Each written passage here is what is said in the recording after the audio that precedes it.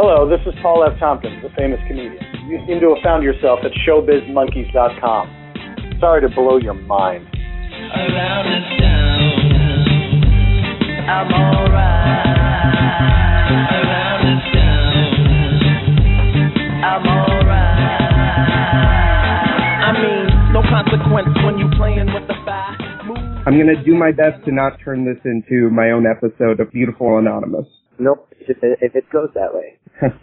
You've cited Conan O'Brien and Letterman as two of your biggest influences.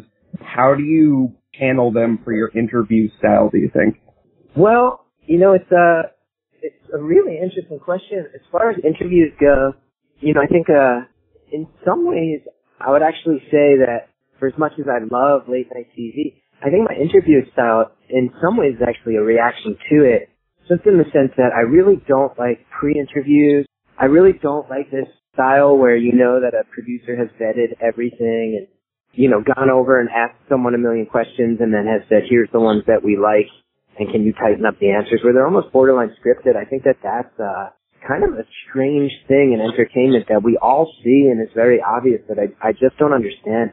I like things to be loose. I like things to be a little more freewheeling, a little more honest, a little more organic. I do think that, Letterman has some interviews I think that stand out in a real way where they went off the rails. And I think if anything, those are the ones that I kind of aspire to. I think, there's some famous examples, whether it's Madonna or Paris Hilton or, Joaquin Phoenix after his whole, Andy Kaufman-esque movie experience. Yeah.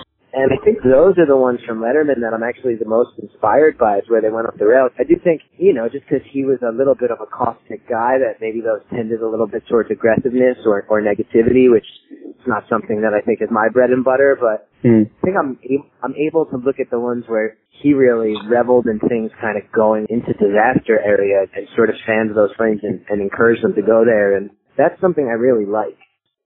You're very open about mental health and things like that. I love Career Suicide. And you've been very open about how medication has made you better. Yeah. As a comedian that's also on meds, I just wanted to ask, how has medication affected your creative process? Like, did you have to retrain your brain in any way, or does it come to you differently now than it did before? What a fascinating question. I don't think anyone's ever phrased it to me quite like that before. I give you credit. It's funny because I think I did have to retrain my brain in certain ways. I think when I was medicated, the thing that was most eye-opening to me, most surprising, was my ability to get organized, to make a to-do list and actually accomplish the tasks on it, to sit down and do a second draft of a thing. Mm-hmm. A lot of the things that are just the nuts and bolts, actual tools that you need to be a creative person successfully.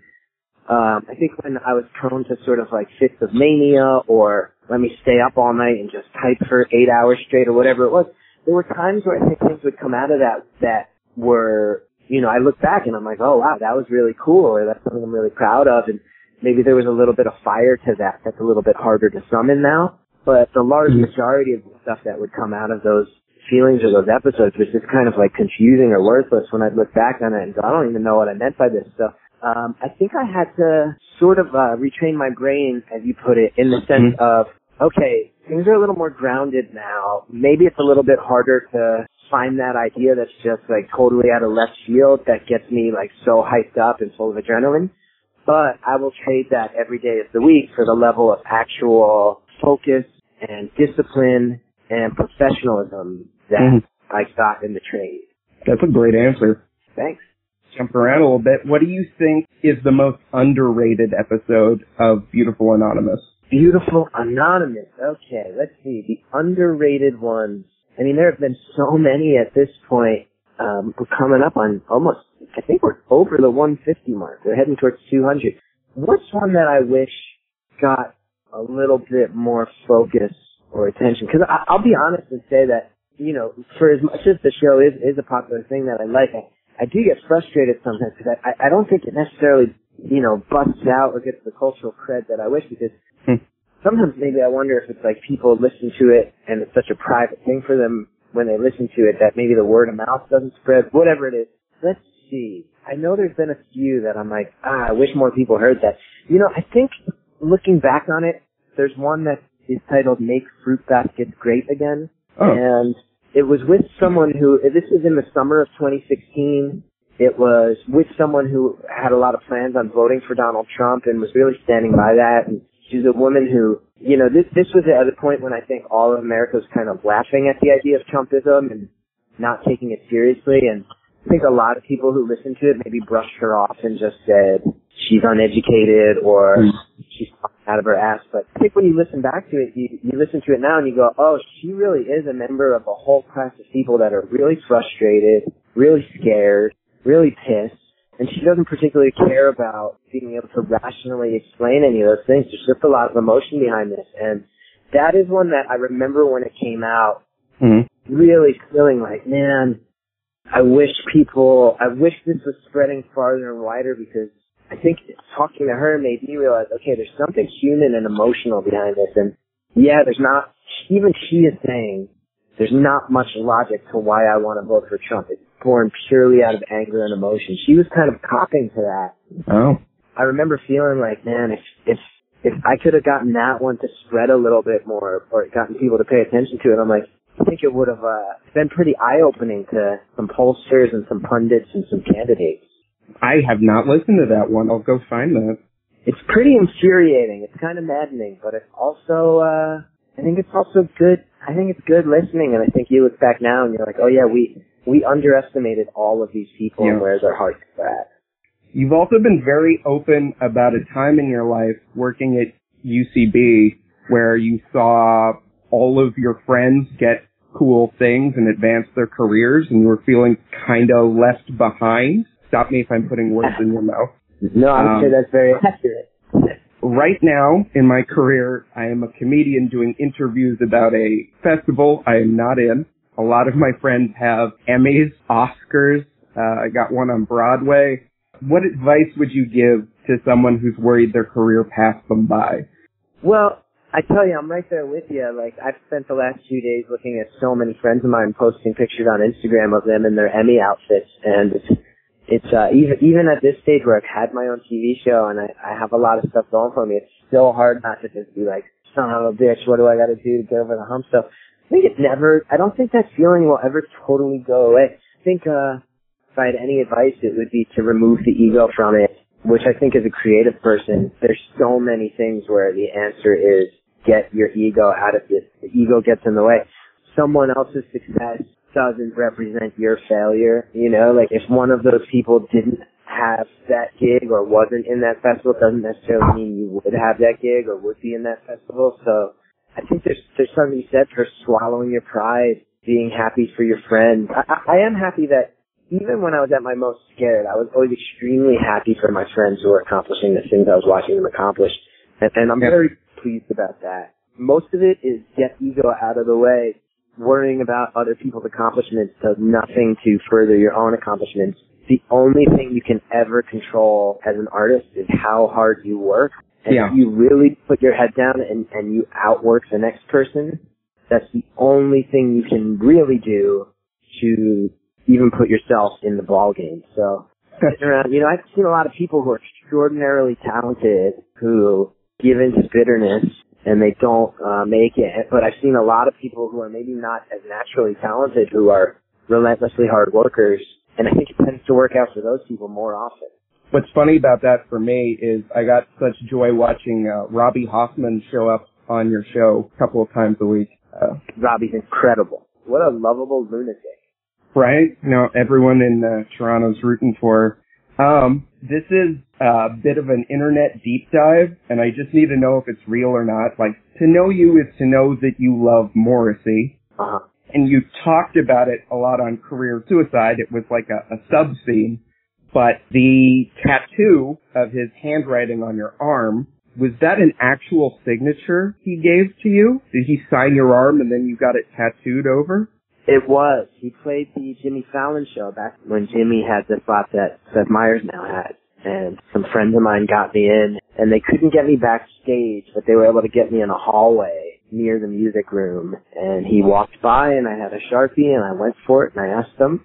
I was very pleased about that. a little tough right now because he keeps saying some very negative things in the press and some things that, frankly, I think are a little appalling. So I've had to do a lot of soul searching about having his name on my arm the past couple years, but that is true. It is his actual signature.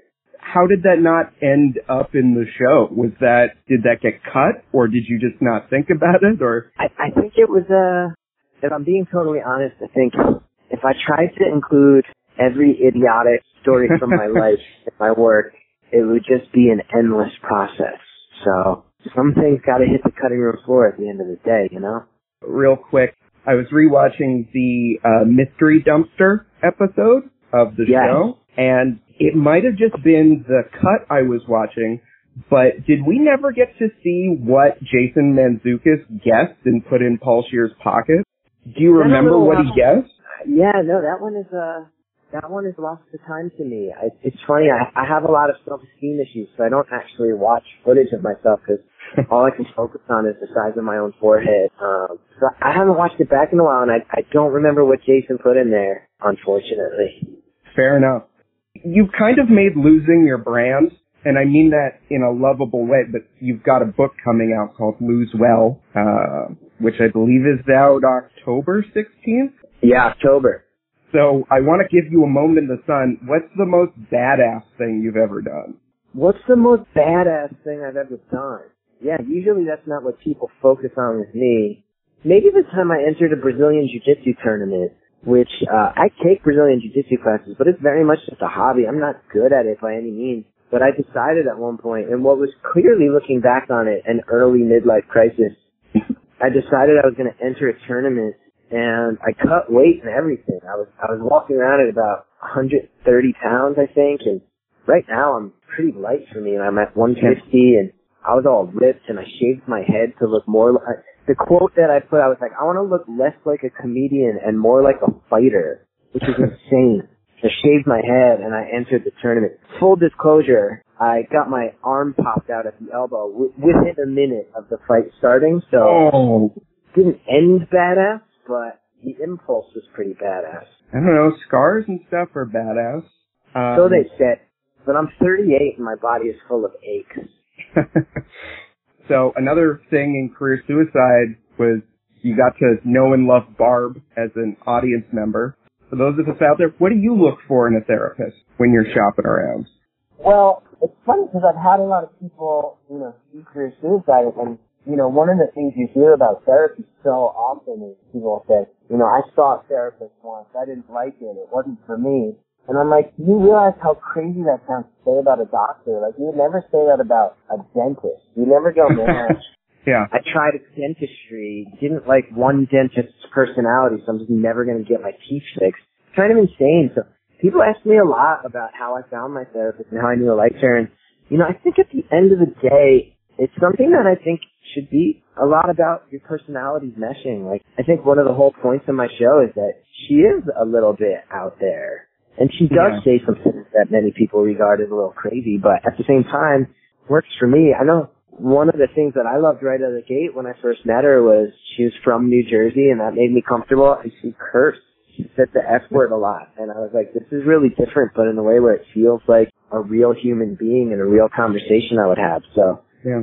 I think at the end of the day, like, there is somebody out there who's going to fit you. And don't give up. Go find them. They're out there, they want to help, and I think that's my advice. ShowbizMonkeys.com